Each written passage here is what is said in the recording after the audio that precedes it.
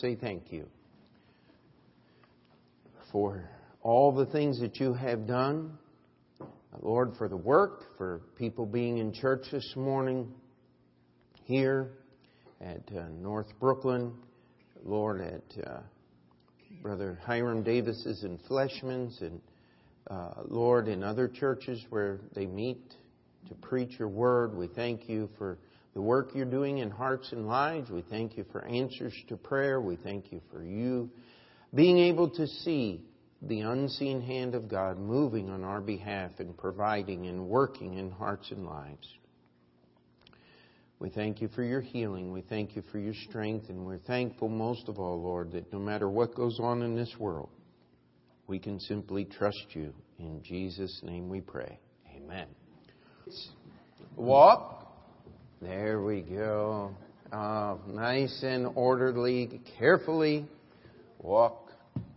Take your Bibles, if you would. Let's go to 1 John chapter 1.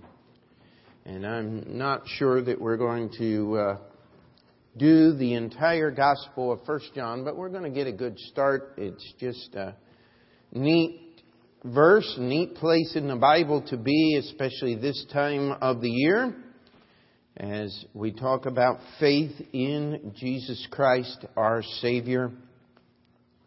And let's just start in 1 John. That's the little book at the end.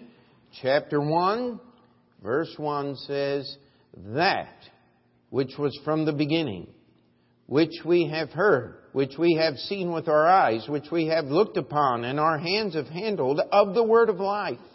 For the life was manifested, and we have seen it, and bear witness, and show unto you that eternal life, which was with the Father, and was manifested unto us. That which we have seen and heard declare we unto you, that ye also may have fellowship with us. And truly our fellowship is with the Father and with His Son, Jesus Christ. And these things write we unto you, that your joy may be full." Now, as you read that, I hope you can see, as I do in there, the intensity at which John begins this letter. I mean, it's not, "Dear brother so-and-so, how are you? Now here's my information." Paul would often give the names of other people and say, "The brethren salute you," and all of this, and then get into the message. John is 4 sentences ahead of you before you even catch your breath to follow up with him. I mean, he is really just a vehemence here, an intensity that is really unparalleled in almost any of the other letters in the Bible that were written. And so we want to try to grab a hold of that if we can.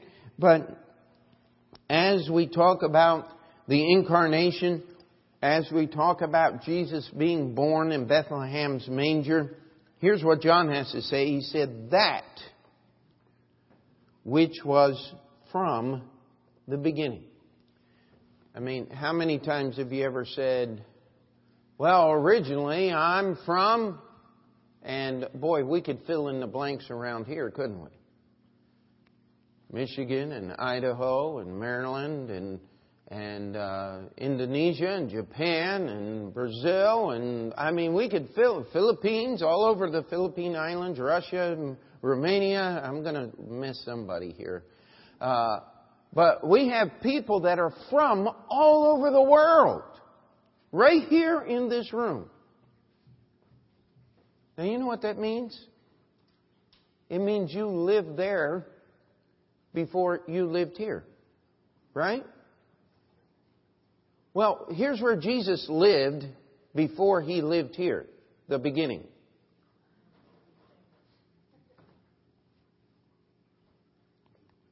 Do you get that? You see, some people take this verse and they try to make Jesus originate at the beginning. But John is very careful in his words here. He said that which was from the beginning. He was already living there before the beginning began. Otherwise, you couldn't say that. He is the eternally self-existent one. John is identifying Him as the I am that I am in Exodus chapter 3. In John chapter 1, it says, in the beginning, God. Well, John said He was already there. He's from the beginning. He lived there before He lived here. And then He goes on to add all of these things. These phrases that are just so telling. And you can understand here as John gets down into verse 3 that he says that in verse 2 he says we bear witness, we show it, we've heard, we declare it.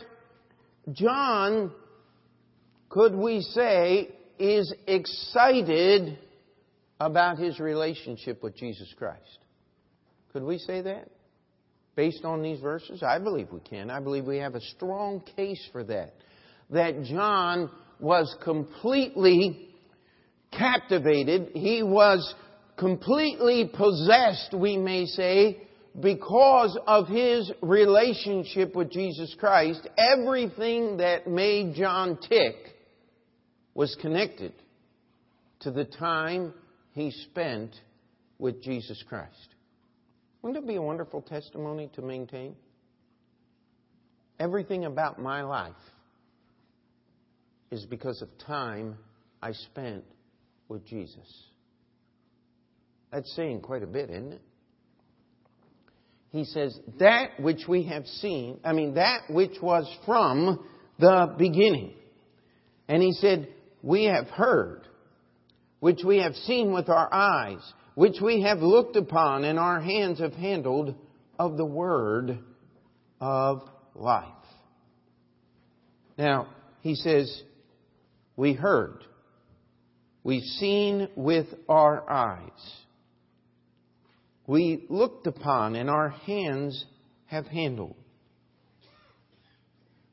People have made many, many different statements. Maybe you at one time have actually said this. I just wish God would speak from heaven, that I could know it was God. I've had many people say something like that over the years, and I always take them to 2 Peter chapter 1. We have a more sure word of prophecy.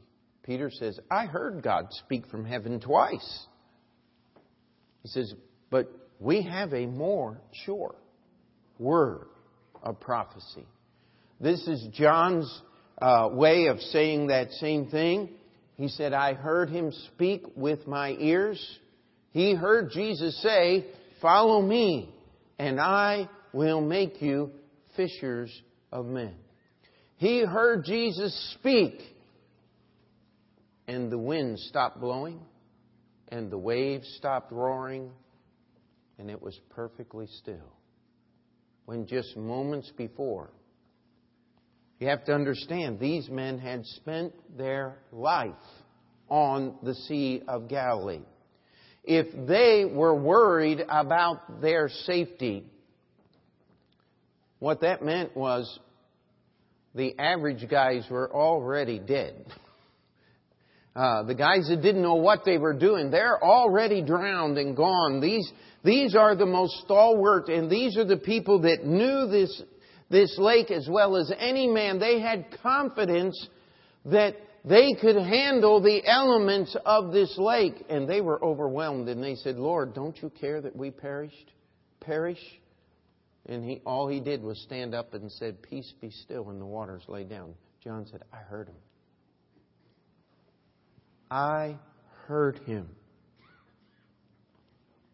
He said, we saw with our eyes when He spit in the dirt and made some mud and smeared it on a man's face and told him to go to the pool of Siloam and wash. And he came back seeing. John said, we saw. John was there when they went into Jairus' home and his daughter was dead and the mourners were already wailing and making a big to do. And He just reaches down and says, little maid, arise. And she sits up in the bed. He was there when they rolled away the stone from Lazarus' door. He heard Jesus say, Lazarus, come forth. And I don't know who said this. Anybody could have many times. But if He hadn't said, Lazarus, come forth, every grave in the world would have emptied. One of these days He's going to do that. Amen? One of these days He's going to call every one of us out of our graves to meet Him in the air. I have a feeling that may happen before some of us get there, huh? You see, He said, we heard. We have seen with our eyes. We looked upon. Do you think He might have been talking about the Garden of Gethsemane? When they tried to watch the Lord for 3 hours and fell asleep? Do you think He might have been talking while Jesus was hanging on the cross and He stood there with Mary, Jesus' mother, at the cross? Do you think He may have been talking about looking upon the Lord as they wrapped Him up and put Him in that tomb? What do you think He did when Jesus walked through the wall of the upper room on that first Sunday night of Resurrection Day? I bet He sat there and looked. Wouldn't you? And He said, and our hands have handled. What did Jesus say? He said, fear not. He said, neither be ye afraid. Be not faithless, but believing. He said, give me something to eat and I'll show you I'm real. And they gave Him a fish and honeycomb, and He ate that in their presence to prove that He was not a spirit, but that He was real. And, just a side issue there, another Baptist distinctive being brought to the forefront. Jesus said, I'm proven I'm alive. Give me something to eat. Amen. And so we enjoy things like that. But John is simply saying, listen, that He was from the beginning. We've heard Him. We've seen Him. We've handled Him. Reached out and touched Him. But if you read the grammar there, you take all these phrases out because these are descriptive phrases.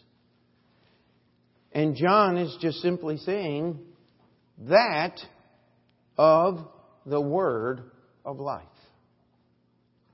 He says Jesus is the Word of life. And you'll notice that word in your King James Bible is capitalized, because that is a term that refers to deity. If you go back to John chapter 1, and we won't take time tonight to do that, in the beginning was what? The Word. And the Word was with God, and the Word was God. The same was in the beginning with God.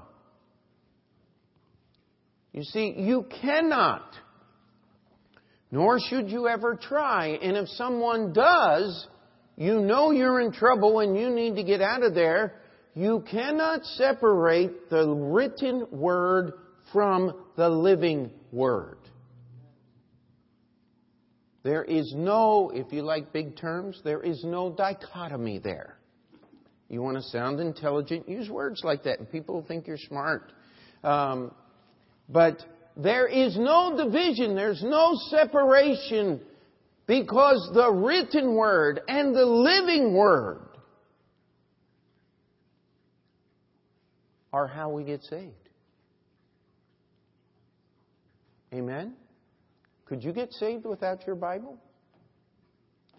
Now, I understand there's some people out there that say, if somebody gave you the gospel out of anything but a King James Bible, you really didn't get saved.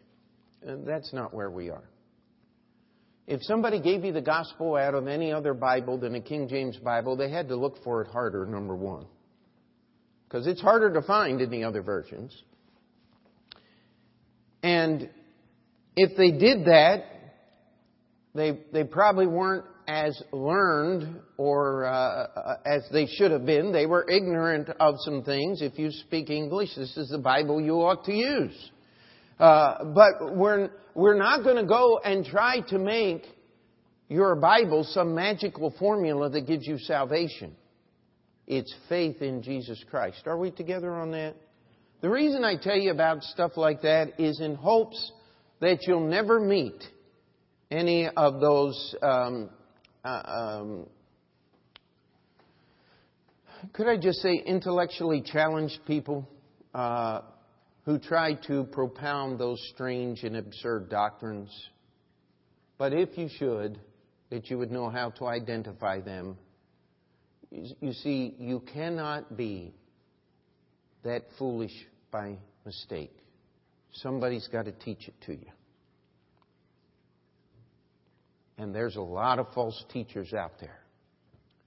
And when somebody shows up with false teaching, you need to identify with it. Identify it, not with it. You need to identify the false teaching and get yourself out of there. I don't want to be around this kind of thing.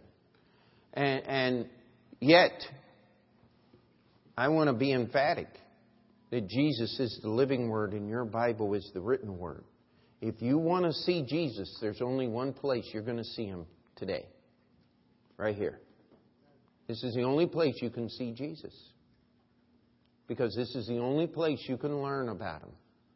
This is the only book in the world that will tell you authoritatively who Jesus is, what He did. You say, but I just want a picture.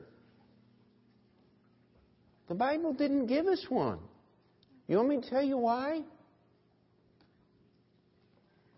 Because if you saw a real living picture of Jesus Christ as He walked on the earth, you wouldn't be impressed. The Pharisees weren't. The scribes weren't. Isaiah said He grew up as a root out of a dry ground. There was nothing about Him that would draw us to Him. It's not like Hollywood does. And I understand that the people who respect the Lord Jesus do it in such a way that everybody that comes anywhere near Him just stands there in awe. But that was not the way Jesus was treated on the face of this earth. What did they say? When Jesus told the guy, the paralyzed guy that got dropped down through the roof, He said, "Thy sins be forgiven thee." And they said, "Who can forgive sins but God alone?" And Jesus said, "Just so you can know that I have the power to forgive sins, is it easier to say your sins be forgiven or rise up, take your bed and walk?" And He says, "Get up, take your bed and walk." And He did it. And it said they marveled that God had given such power to men. You see, there was nothing about Jesus' physical appearance. He was so much a man that the Pharisees could not believe that He is God. And this is what John is saying. He is the Word of life. Because there is salvation in no other name. There's none other name given under heaven among men whereby we what? Must be saved. This is John's testimony here.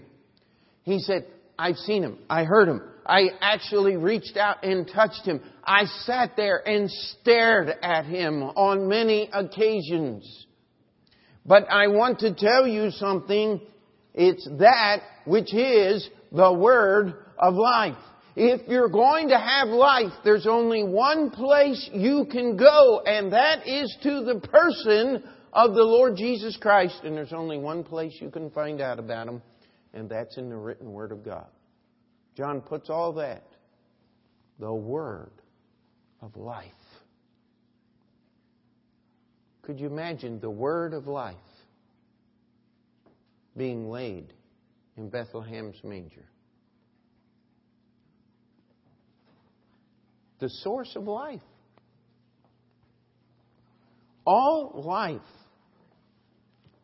You know, this is something that's just amazing to me. If you stop and think about it a minute. Where did you get your life? From my mom and dad, right? Anybody here didn't have mom and dad?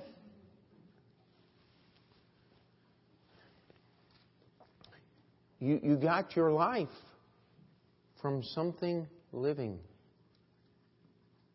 Human life comes from human life. Where did Adam and Eve get their life from?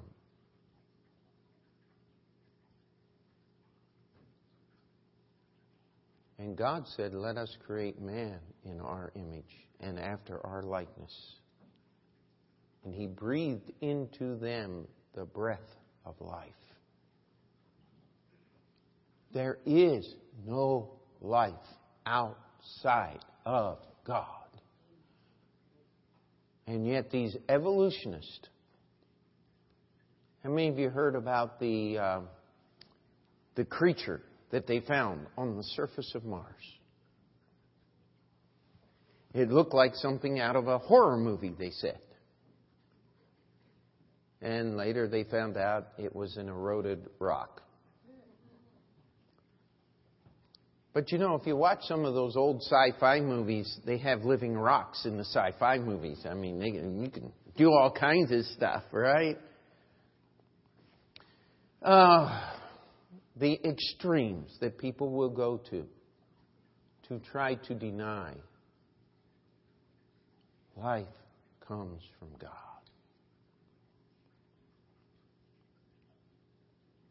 Amen. And God took Himself and wrapped the presence of the eternal God in one cell of a human being and implanted that cell in the womb of a woman called Mary. And used the natural life process to bring forth her firstborn son and wrap him in swaddling clothes. Laid him in a manger. You know what? John wasn't old enough, as far as we understand, to see Jesus in the manger. He was one of the youngest of the disciples. None of the disciples, except possibly Judas, were even in the Jerusalem area. But John got to walk with Him for 3.5 years. Ate with Him. Heard Him teach. Sat there and said, I'm with Peter. He is the Christ, the Son of the living God. I'm with Peter. This is a hard saying. I don't know how we're supposed to eat His flesh and drink His blood. That doesn't make a bit of sense to me. But where shall we go? Thou hast the words of eternal life. That's what John's writing right here.